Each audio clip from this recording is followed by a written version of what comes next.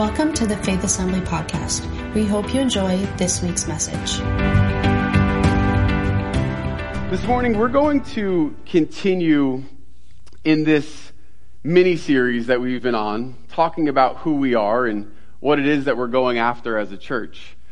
Last week we looked at Hebrews chapter 11, and we started in verse 1, of course, which shows us the value, the significance, and really the definition of what faith is. For faith is the substance of things hoped for, the evidence of things not yet seen. And we talked about what it looks like to walk in faith. To walk in faith, to believe the truth of what God has said. And we said that when we look at faith, we have to understand that faith looks like something. That faith is not just meant to be a spiritual practice, it is meant to have a result and a tangible effect on the world around us. We looked at the life of Abraham and Sarah, we looked at Noah, we looked at a few other individuals who walked in such great faith that they saw the power of God come through their lives from what was impossible to what was possible. And we said that we want to be a church that is continually moving forward into the faith of what God is calling us into. We also spoke about our identity as a church. We looked at the life of Abraham and Sarah once again, of Isaac, and of even Paul, who was once Saul. And we said that there are times where God calls us forward in faith, and He speaks to our very identity, and He brings a change in our identity and how we see ourselves. Not that His plan has changed for us, but that we need to be able to see and to walk in the reality of what He's calling us into. Today, I want to continue to look at who we are as a church. I want to look at our values and what we hold dear. The very things that we look at to be our guidelines, our guardrails, the things that we choose to adhere to because we believe in where God is bringing us as a congregation and as a body of believers. And so we looked at 1 through 3 a couple of weeks ago. Number 1, if you're looking in your notes, you can see that we are a generational body of believers. Number 2, we believe deeply in the importance of knowing our identity in Christ. And number 3, we know that there is power in the gospel of transformation. And as we were looking at these, we were using Hebrews chapter 12:2 as our text, and we're going to do that in beginning again today. Hebrews chapter 12:2, which starts with fixing our eyes on Jesus. Fixing our eyes on Jesus, the pioneer and the perfecter of our faith. For the joy set before Him, He endured the cross, scorning its shame, and sat down at the right hand of the throne of God. It's in this place of fixing our eyes on Jesus that we begin to see with greater clarity who we are and who God has called us to be. It's in this place of fixing our eyes on Jesus, on the life of Jesus, on who He was when He walked on this earth as a man, on His words that He spoke, and then continuing to fix our eyes on Jesus in our lives today as we go through circumstances and situations, as we realize that we are not meant to walk through this life alone, but that we are able to set our eyes on one that has gone before us, who has paid the price, who has made it possible to walk in a restored relationship with God Himself.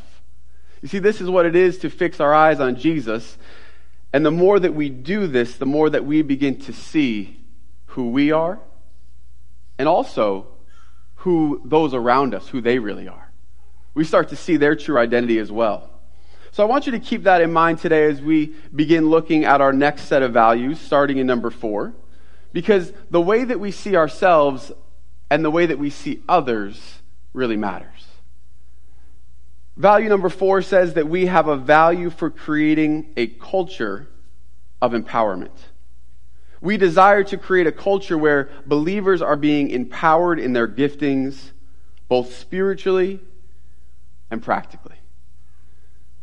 We believe that those who come into this church are meant to be empowered in the gifts that God has put on your lives. We say this a lot. You have something on your life that somebody else needs. There is something that God has spoken over you, something He has invested in you that you are meant to bring to the body so that we can walk together in unity to where He's bringing us. I have a little bit of agreement this morning. I remember when I was 15 years old, and I was a pretty ordinary 15-year-old, I would say. I don't know of too many people who knew me at 15 in this room besides Christian. He wouldn't speak very highly of me probably at that time as a big brother.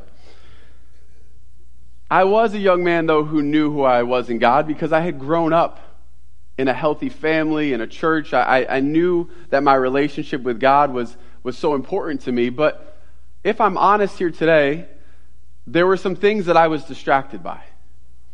There were some things that I was looking at that my friends were doing and that they were engaged in that I thought, well, that looks like some fun. I wonder what it's like to take part in some of the things that they're taking part in. And there are some decisions that I made at that point in my life that weren't ones that I was proud of. But even in the midst of that season of life, I had those around me who were willing to see something in me beyond what I saw in myself. I had one person in particular, and it wasn't just my mom. Who knows your mom will generally see the best in you?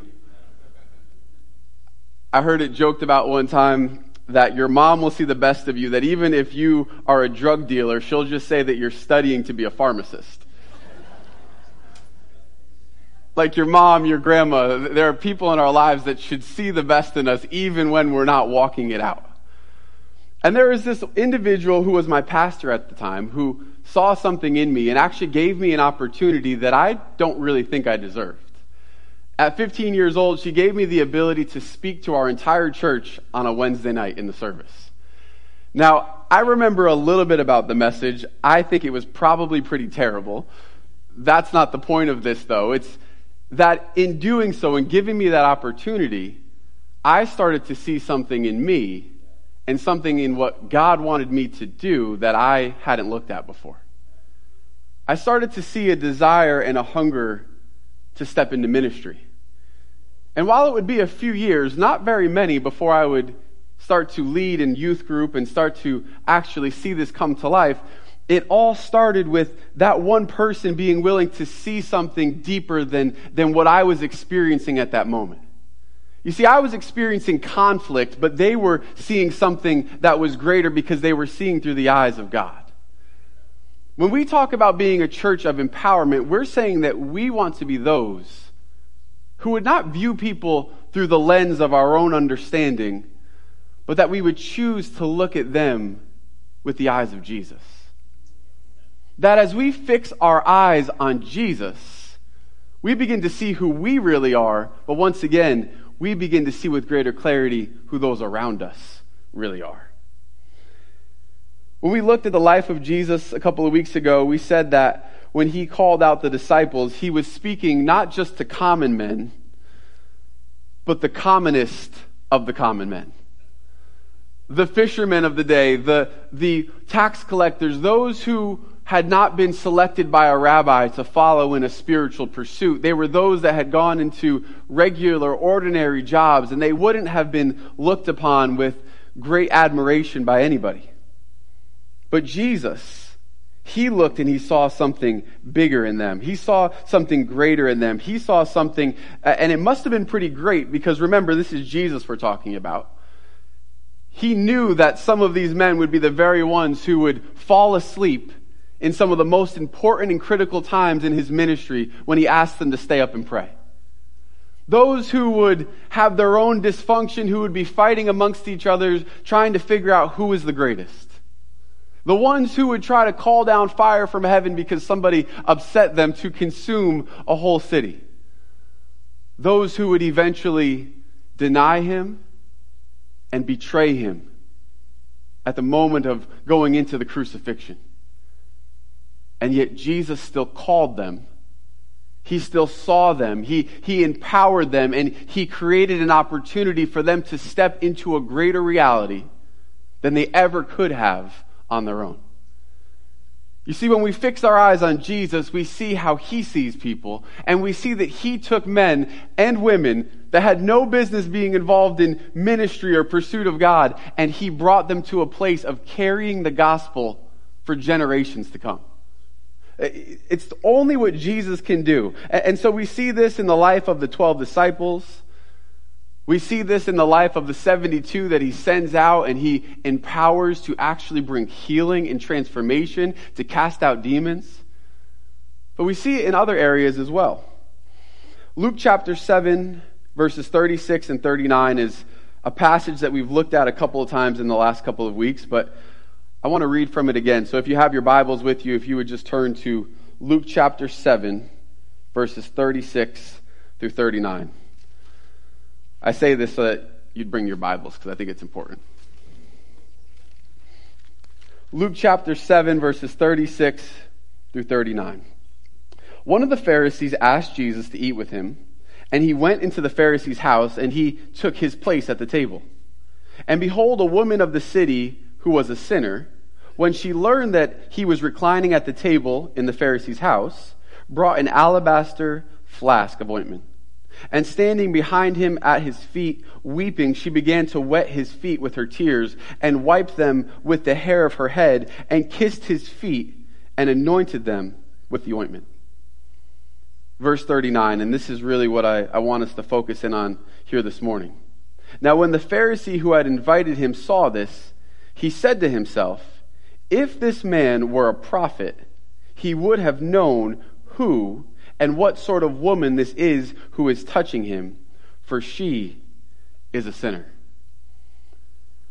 Do you see the mindset of the Pharisee in looking at her? Do you see the thoughts that are going on inside of him? If Jesus really knew who this was, he would never allow her to do that. But the truth is that Jesus knew exactly who she was. That Jesus didn't just know who she was and how everybody else would have saw her. Apparently he didn't care. He looked beyond the natural to see who she was and who God had spoken her identity to be. He spoke beyond the physical shortcomings and the failures in her life up to that point, and he began to make room for her true identity to come to the surface. See, the Pharisee said, "If this man were a prophet." It's because in his own heart and his own judgment, he had already decided who she was, what she deserved, and what the outcome of her life was going to be. He, through his judgment, and probably would have been looked at as discernment, decided she's never going to amount to anything. But not Jesus. Not the one who gave her the empowerment to become who she really was. You see, in verse 48, he forgives her sins, and then in verse 50, he tells her to go in peace. Your faith has saved you. Go in peace.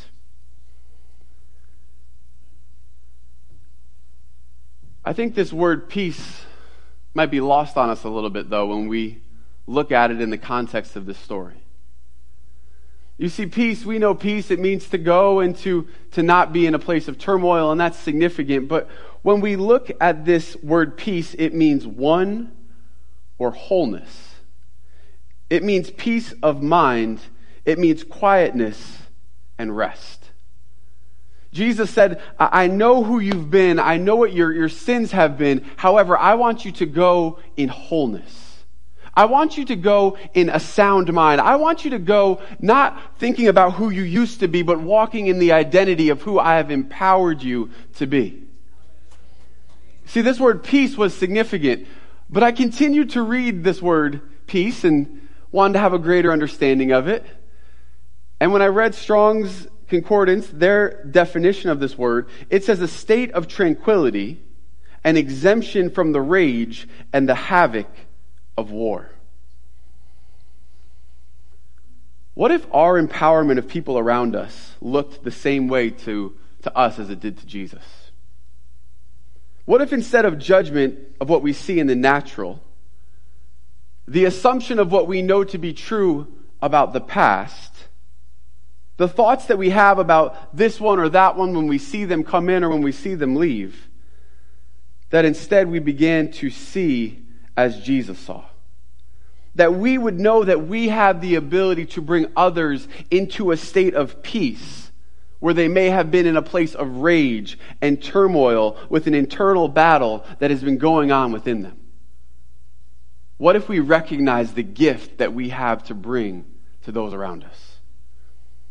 What about from that place of healing if we understood that we are able to gather men and women from our communities who have been cast out, who have been rejected, who have felt like they have been in a battle, who have felt the inner turmoil going on inside of them, knowing that maybe God loves them, but knowing all of their failures and their shortcomings and the places of pain, the places of hurt. What if we brought them peace instead of judgment? What if we recognize that sometimes that battle going on inside of them is a battle with God, at least from their standpoint? What if all that they've ever encountered up to this point has been the spirit of religion that would judge them and condemn them, but that we have the ability to bring them into a place of greater freedom and understanding in who they really are? I'll never forget a couple of years ago, I was working at a construction site in Middletown. And I had an opportunity to share with one of the individuals I was working with. You could tell he had been through a lot. He seemed broken. And the more that he would speak about things, the more that he would share his life, you would just hear the brokenness. You would hear the condemnation that he had felt, the shame that he carried with him.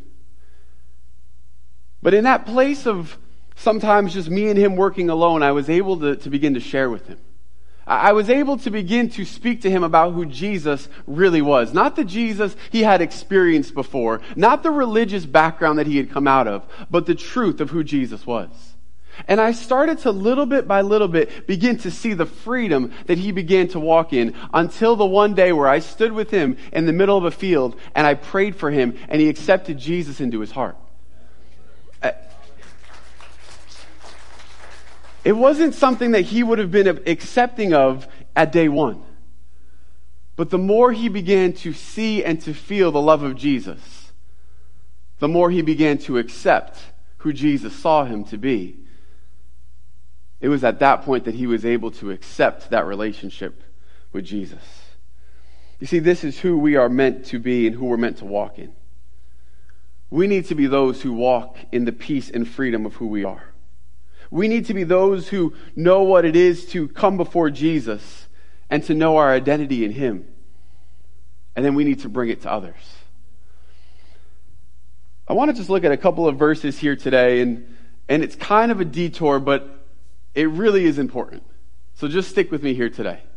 These are a couple of verses I just wanted to read today because they really speak to who we are, but sometimes, I don't know about you, I need a reminder of these things.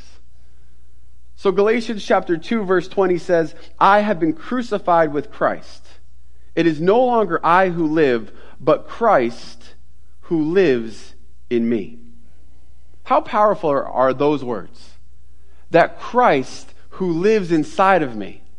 Christ who lives inside of me gives me my new identity. And the life I now live in the flesh, in the imperfect part of who I am, I live by faith in the Son of God who loved me and gave himself for me.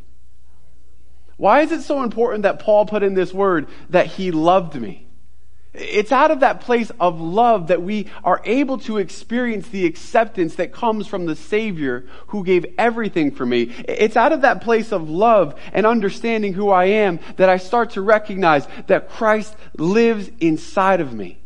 That my flesh, that everything that I am begins to be transformed by the truth of who he is and what he's done for me. 1 Corinthians chapter 3 verse 16. Do you not know that you are God's temple and that God's Spirit dwells inside of you? Do you not know that you are carrying the Holy Spirit? The reality of the truth of who God is? That this is the freedom that we carry and the freedom that we are meant to bring to others? Romans chapter 8 verse 11. If the Spirit of him who raised Jesus from the dead dwells in you, He who raised Christ Jesus from the dead will also give life to your mortal bodies through his Spirit who dwells in you. We are carriers of the Holy Spirit. We are carriers of a new reality. We cannot go into any situation not understanding and recognizing who we are because of who we carry. We are vehicles for transformation through Jesus Christ. We are the ones who carry the goodness of God inside of us. I don't understand it any more than you do, that Jesus would choose us as imperfect human beings to carry his glory and his identity to the world around us. But he does. And he did. And he will continue to. If we're going to be those who would transform the world around us and empower the world around us, we have to understand what we carry. We have to understand who we are. You see, when we begin to realize this, it has to change our current realities.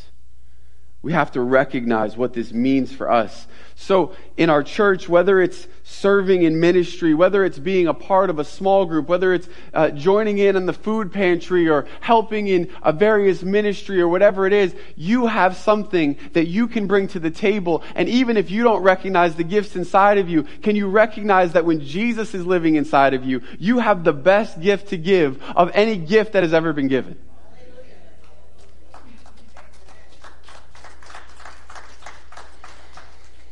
We want to be in church, a church, who empowers every person who walks in this door to know their identity in Jesus, to accept him into their hearts, and to walk out what it means to carry the Spirit of God, to carry Jesus himself. This is what we're going after. This leads me to value number 5, which is that we know the power of community. We are a multicultural church who desires to do life together. We support one another through the various stages of life. So what does it look like to walk in empowerment in our community? And what does the life of Jesus show us about what it means to empower those around us?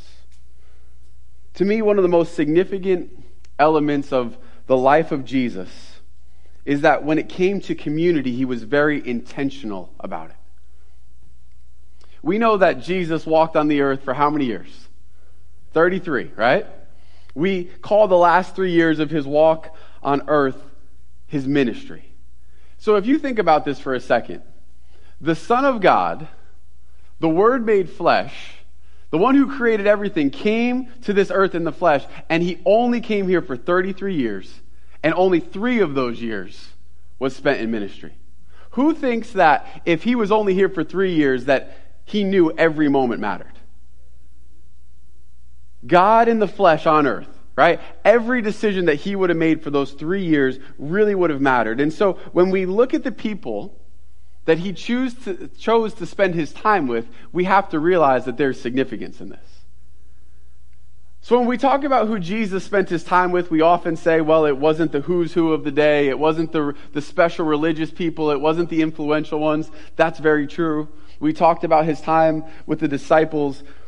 But I have to ask the question, who did he spend his time with? And we have 2 verses that I want to look at here today that might give us a little bit of insight into this. The first one is found in Matthew chapter 11, verse 19. This is speaking to the religious leaders, and he says, John came and he didn't associate with any of these people, and you said these things about him. But he said in verse 19, the Son of Man came eating and drinking, and they say, look at him, a glutton and a drunkard, a friend of tax collectors and sinners. Yet wisdom is justified by her deeds. So at least some of Jesus' time was spent with the tax collectors and the drunkards, right? The sinners. At least some of his time was spent in this community. And I think that's significant. The second verse, though, that I want to look at is the next chapter, Matthew chapter 12, verses 46 and 50. Verse 46 says, while Jesus was still talking to the crowd, his mother and brothers stood outside wanting to speak with him. Someone told him, your mother and your brothers are outside waiting. And he replied to them, who is my mother and who are my brothers? Pointing to his disciples, he said, here are my mother and my brothers. For whoever does the will of my Father in heaven is my mother, my brother, and my sister, and my mother. So we have two different categories here, right? We have the tax collectors and the sinners, and we have those who would do the will of the Father. These would seem to be two different groups of people, right? Yes? The first group would be those who were in pursuit of their own desires, their own pursuits, their own passions. The second would be those who were in pursuit of God. But when we look at the life of Jesus, we see that, yes, they were very different, at least in their starting point, but not in their ending point. You see, Jesus, the friend of sinners, was doing life with those who seemed far away from God and those who were in pursuit of their own desires. But in doing so, what was he doing? What was he doing in the time that he spent with the tax collectors and the sinners? He was doing life together with them, and he was desiring to bring them into a place of greater identity, of greater understanding, of greater pursuit in God, so that they would become the very ones who would pursue the will of his Father in heaven. They might have been over here to start with, those who were far away from God. But there was something about spending the time with Jesus in community that began to transform their lives from what they used to be into who God had made them to be. I say all this to say that there is power in community. There is power in doing life together.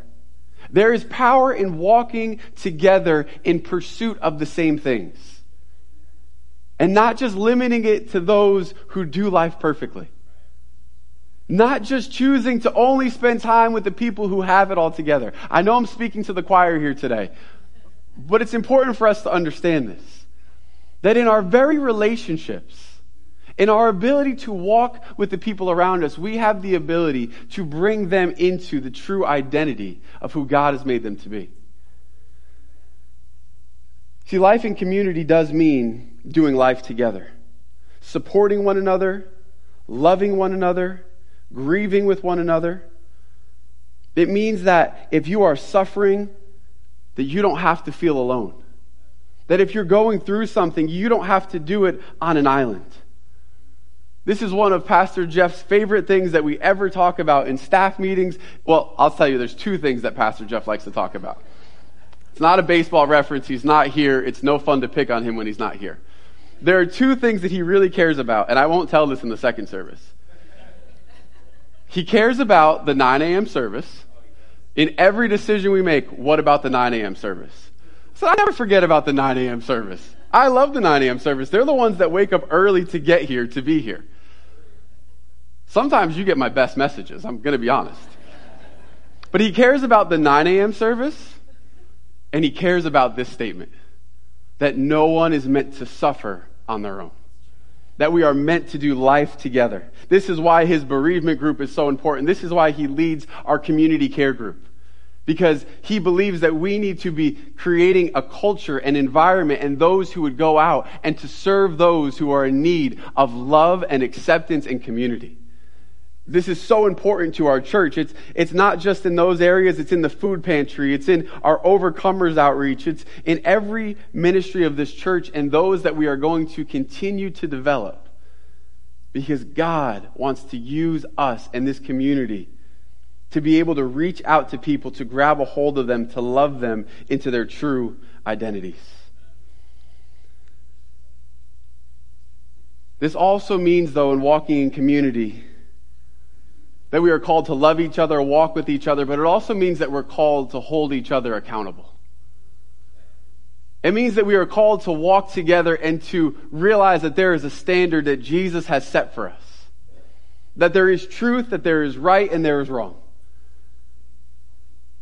I don't know about you, and I don't really know that I can apply this to my family. In fact, I'm not going to, but sometimes in families what I've witnessed is that there are people in our family that maybe live in dysfunction and we kind of just excuse it.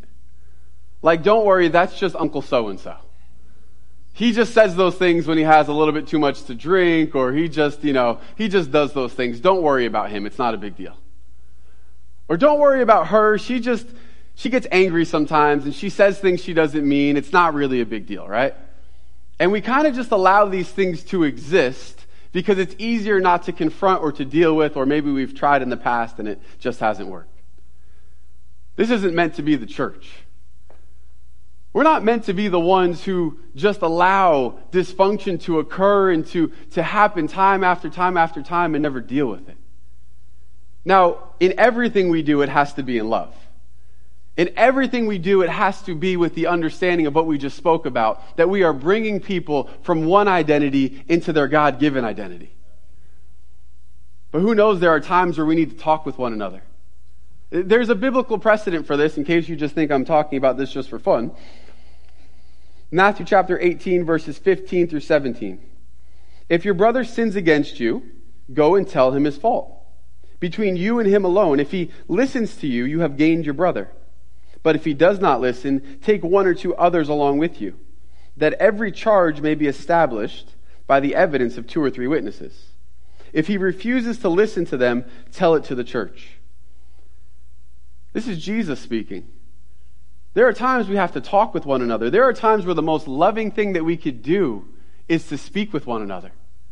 To not just allow things to build and to build resentment and to fester inside of us, but to go and to talk with one another. Proverbs chapter 27, verses 5 and 6 says, "Better is open rebuke than hidden love. Wounds from a friend can be trusted, but an enemy multiplies kisses." 1 Corinthians 13 is something we should always keep in mind in this place, because we understand what it means to do this out of love. That love is patient, that it's kind, that it's long-suffering, that it doesn't seek its own, but it seeks the benefit and the welfare of others.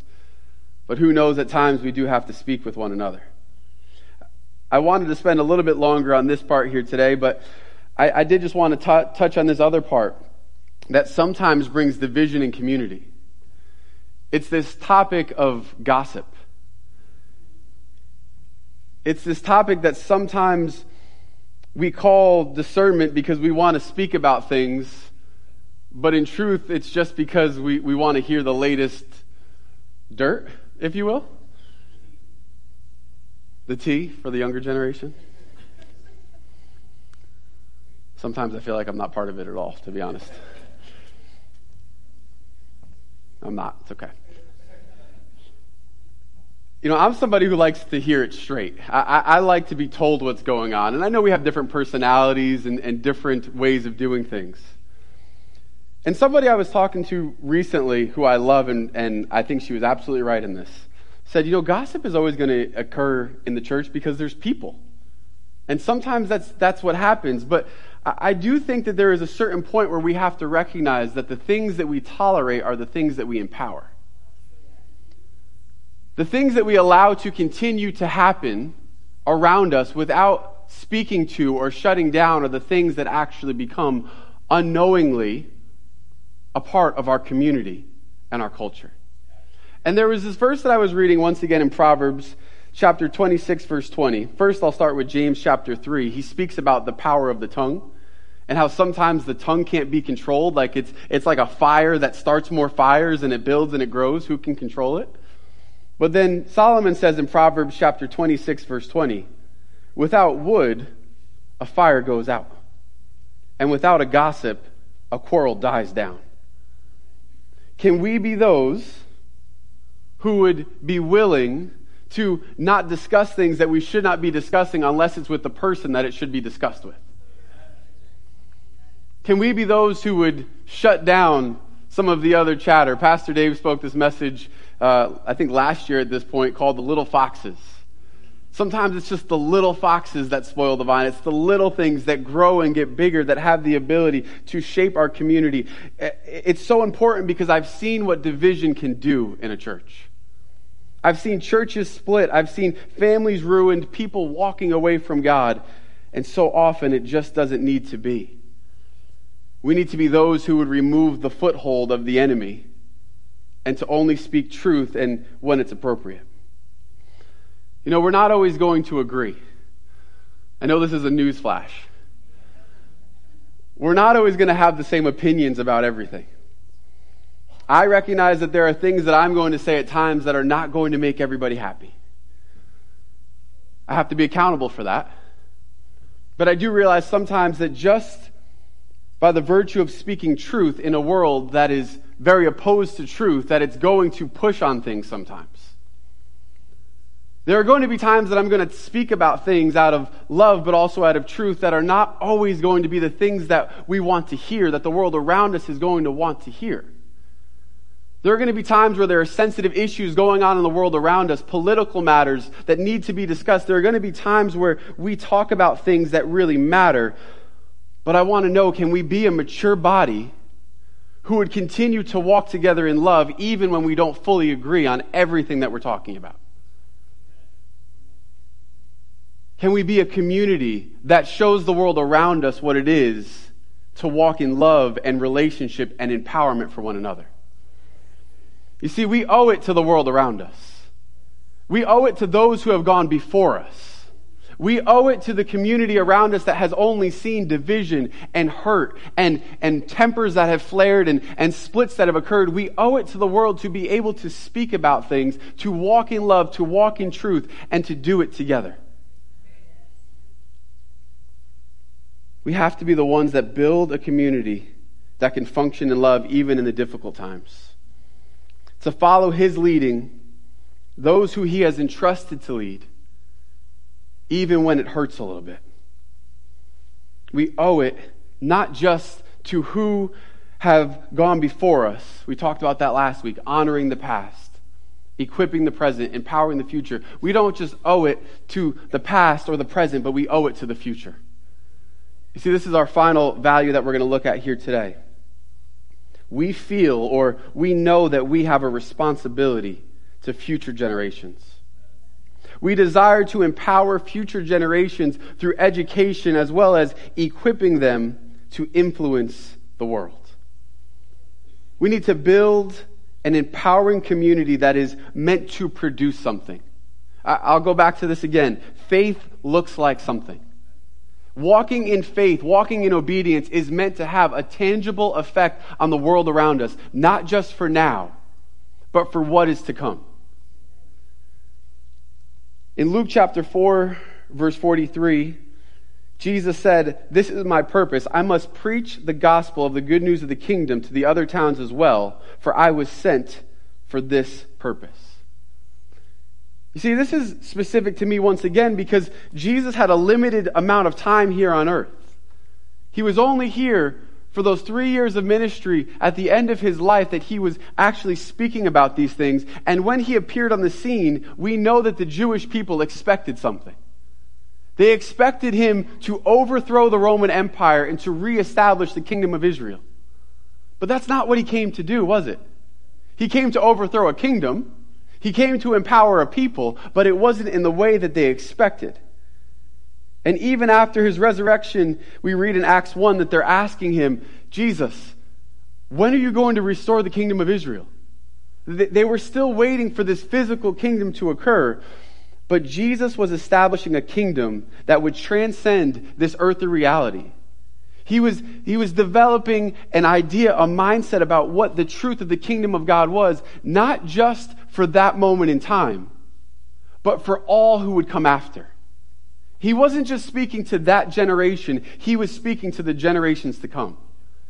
You see, Jesus had a strong value for the next generation. His whole life on earth was to prepare the future generations to continue to carry the kingdom of God to every person who would listen.